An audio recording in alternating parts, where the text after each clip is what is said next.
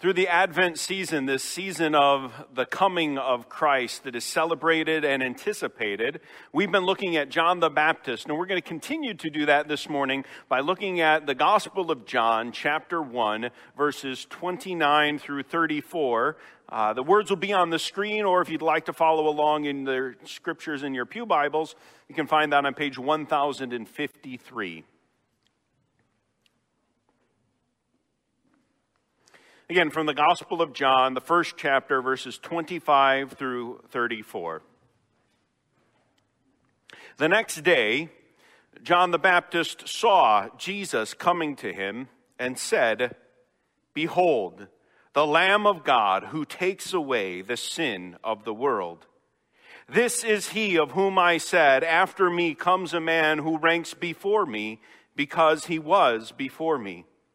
I myself did not know him, but for this purpose I came, baptizing with water, that he might be revealed to Israel." And John bore witness. "I saw the Spirit descend from heaven like a dove, and it remained on him.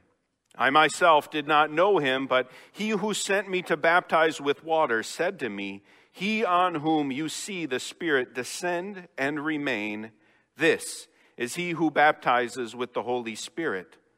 And I have seen and have borne witness that this is the Son of God.'" This is the word of the Lord. Thanks be to God.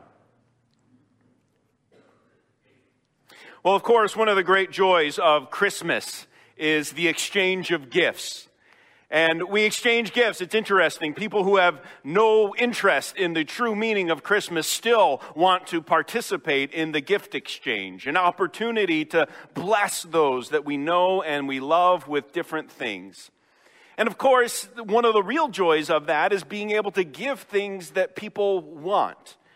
We are blessed, most of us here, with easily obtaining the things that we need in life. And we don't give as gifts on Christmas food or toiletries, the necessities of life. No, instead we give toys, we give games, we give new clothing to wear, or new accessories, just fun things that bring some delight, a little bit of joy to our lives. That's what Christmas is about, this opportunity to get some of the things that we want. But as much as this day is about the wants that we have, I would like us to also think about needs. Because, as we heard this morning, life is short. And in the end, as we take this season to reflect upon not only the fact that Jesus once came, but we know that someday he is coming again, what in this life makes life worthwhile? What makes this life a good life? When we look at Clara's life and Gordy's life, what in the end will we be able to say they lived their lives well and their lives were blessed? And I promise you, the answer to that question is not found under any Christmas tree or in any package or in any box. As I mentioned, throughout this season of Advent, we have been looking at the ministry, the mission, and the work of John the Baptist. And this morning, we're looking at one of the greatest claims that he made as he was called to prepare the way of the Lord. The text talks about a time when John sees Jesus, and he says that very familiar phrase, "Behold, the Lamb of God that takes away the sin of the world." Now, the first thing to point out is that that phrase is, as I said, very familiar. We can think of many artistic representations of the Lamb of God, stained glass windows or artistic drawings of a lamb that was majestic in many ways. We can think of songs that we sing that use these words, the Lamb of God. If you Google the Lamb of God is what it wants to autofill in all of its things. And in fact, it's so familiar that while few of you may be able to actually come up with this, many of you know the Latin for this phrase, Agnus Dei, which is the Lamb of God, having sung songs in choir or heard that before. It is very familiar, but that leads to the next thing that's kind of interesting, is as familiar as this phrase is, that particular putting together of the Lamb of God only appears in John chapter 1. In verse 29 that we read, and just after where we dropped off in verse 36, John the Baptist says this phrase about Jesus. And it's the only time the Lamb of God appears in the Bible. And because of that, many people ask the question, well, why would John the Baptist identify and call Jesus the Lamb of God? Of all of the things that are found in the New Testament, why come up with this new and unique one? What are you trying to do in comparing Jesus to a lamb? And do think about that. When we think of lamb, what do we think of? We think of phrases and ideas like meek, timid, vulnerable, docile. Those are not very complimentary things. As we looked at a couple of weeks ago, like John the Baptist, Jesus had been coming up in popularity. His mission and his message was getting known and heard by more and more people, and people were interested, and they were starting to come and to listen and to be baptized by his disciples. And you have this up-and-coming person, and then now you're calling him a lamb. As one commentary I read on this text reminded me that whenever you compare someone to an animal, it's very rarely complimentary. Think about someone who eats like a pig, who walks around like a bull in a china shop, or looks like a dog. None of those things are complimentary. Maybe if you're, as strong as an ox, or you're hungry like a lion as an athlete, those could be complimentary, but a lamb? Again, imagine you have an up-and-coming athlete in your favorite sports team, or a politician who's getting notoriety and is getting known as maybe the future of the party that you support. And then someone would look at them and compare them to a lamb, meek, lowly, vulnerable. But in many ways, that's why this text is appropriate for Christmas. Because we celebrate today the fact that the eternal, infinite God took on flesh, became God with us, and was born as an infant. Think of some of the songs that we just sang or sing around this time that describe that infant. Infant lowly, meek, and mild. And today is a day where we recognize that God, in taking on flesh, became vulnerable. Vulnerable to hurt and pain and criticism. Vulnerable to all of the struggles of this world. And today we celebrate the fact that we worship a God who isn't distant and absent and vague, but he is a God among us that knows the darkness of this world because he's experienced it. And he has walked with us. He knows the trials and struggles of life. And when Jesus came to this earth, he didn't come as a mighty king who wore robes or walked the halls of glory and majesty and royalty. But he came as a lowly, poor, vulnerable child. And that's part of what we celebrate today. The fact that our God loved us so much that he would come to dwell among us. But of course, because of the prophecies and the message of the angels, we know that that little vulnerable infant that was placed in an animal feed trough for his first bed was someone special. We know that this little infant was more than just another child, so special that yes, the angels themselves had to announce him, and that a new star was placed in the sky to guide the Magi to his presence. And we realize that we don't just celebrate that Jesus came, but we start to recognize that he was sent, and he was sent for a purpose. And that's where we start to really unfold what John was talking about when he identified Jesus as the Lamb of God. It wasn't his vulnerability, but it says, "Behold the Lamb of God who takes away the sin of the world." Now notice, first of all, in that statement, that sin is singular. Not the sins of the world, but the sin of the world. The sin of the world is rebellion against God. That though God is the great and powerful, all-eternal creator who spoke everything into its existence, that humanity decided that we did not want a God, that we wanted to do things our own way. Instead of loving God as we were created with our whole heart, mind, and soul and strength, we hated him.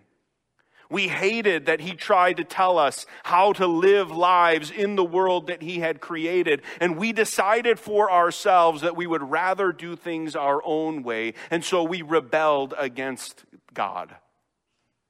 And in that rebellion, we call sin. And that sin has earned God's wrath against us.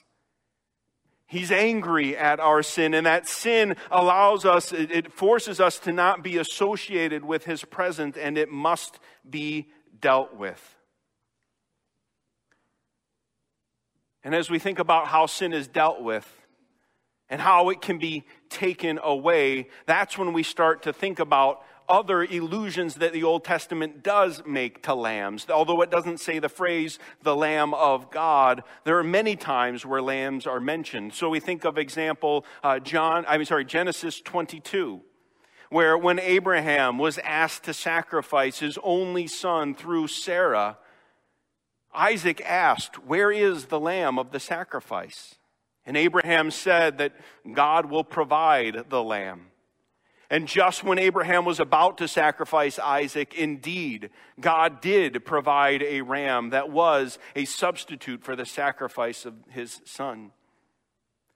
Or we think of Isaiah 53, a prophecy that talks about a suffering servant, one who would be bruised for our iniquity, who through his pain we would be healed, and who like a lamb would be led to the slaughter. Or we would especially think about the Passover lamb of Exodus chapter 12. How at the time when the plagues were going through Egypt, and in order to prepare for the Israelites being sent free, that in order to be protected by that final plague of the angel of death taking the firstborn, that a lamb was sacrificed. Its blood was collected and then painted on its doorpost so that when the angel of death came through, it would pass over the homes where the blood was painted on the doorposts. And when we start to think about those images, we don't think of a lamb so much as being meek and lowly, but we think of a lamb as a sacrifice. We think of blood, and the imagery takes a dark turn, but a necessary turn. Because again, not only do we celebrate today that Jesus came, but we recognize why he came. Because in destroying our relationship with God, there was nothing that we could do to fix it. No amount of sorries that we could say, "I'm sorry I did that." No amount of good things that we could cover up. Well, I did all these good things to try to make it better. No amount of comparing ourselves to others. Well, at least I'm better than that person, would ever be able to reconcile us to God. Because of our sins, our relationship with God was forever broken, and we could do nothing. But God did everything. That is why Jesus came in the flesh. He came to be born as a human being, able to represent us. He came to be born the Lord of life, himself completely perfect, never sinning, in order that he had no debt of his own that was worthy of God's wrath. And because of that, he did offer himself as our substitute, as that perfect sacrifice. And when he shed his blood on the cross, when we turned to him in faith, the wrath of God was poured on him and we are forgiven. And you say, well, how do you know? And that's where John the Baptist said, I didn't know him myself, but I saw the signs that were spoken of. And we see that Jesus performed signs. He did miracles to reveal who he was. And most importantly, we see him come out of the grave, a victor over death. Then on Easter, that the grave, death could not contain him, but he reclaimed his life, showing that he had power over death and all of the darkness of this world, promising those that believe in him eternal life in glory with him forever. And that is what we believe the phrase, "Behold the Lamb of God" means. Which is where we get back to the very beginning. What was John the Baptist seeking to do? He was seeking to prepare the way for the Lord, to point people so that they could be ready to receive the Savior. And this is one of his clearest indications of who Jesus truly was, the Lamb of God. And what John was hoping to do, I just hope to do today, that you would recognize who that infant child we celebrate this morning truly is. God taken on flesh. Not just to dwell among us as a meek and lowly human being, to experience life with us and to walk life alongside of us, but as the Lamb of God who would be sacrificed in order to take away the sin, our sin, and heal our relationship with God. Friends, of all of the things that we open today that we want and had hoped for and we're excited to receive, it's not what we need. The one thing we need in this life is to come to a proper understanding of who we are and how we can restore the relationship with our Father in heaven that we broke through our sin. And that need was met in the person and work of Jesus Christ, who was born a lowly infant and then went to a cross and rose again victorious from the grave. And I pray today you would behold, see, receive, and in faith accept that Lamb of God into your life, and that light would change the way that you live your lives. It would give you meaning and purpose for everything that you do. That's the gift that we need. And I hope that that's the gift that you receive this day. The Lamb of God who came to take away the sin of the world. Toward that end, let's pray. Father in heaven, as we celebrate the coming of your Son, we recognize his need to come was a need that we created. And as we think about how Adam and Eve rebelled against you in the garden by disobeying your one command, we recognize that we have followed right in their footsteps. And over again, we too have looked and known what your will is, and we have gone the other way. And it is our sin that caused the darkness and our sin that needed the light of your life. Which is why we thank you this morning for coming and bringing that gift, for becoming a lowly infant, a meek and a mild Savior, one who can relate to our experiences, but more importantly, a lamb whose blood was shed in order to redeem us, to be our substitute, to bear the wrath that you have against our sins so that we might be clean and righteous in your eyes. Thank you for that gift.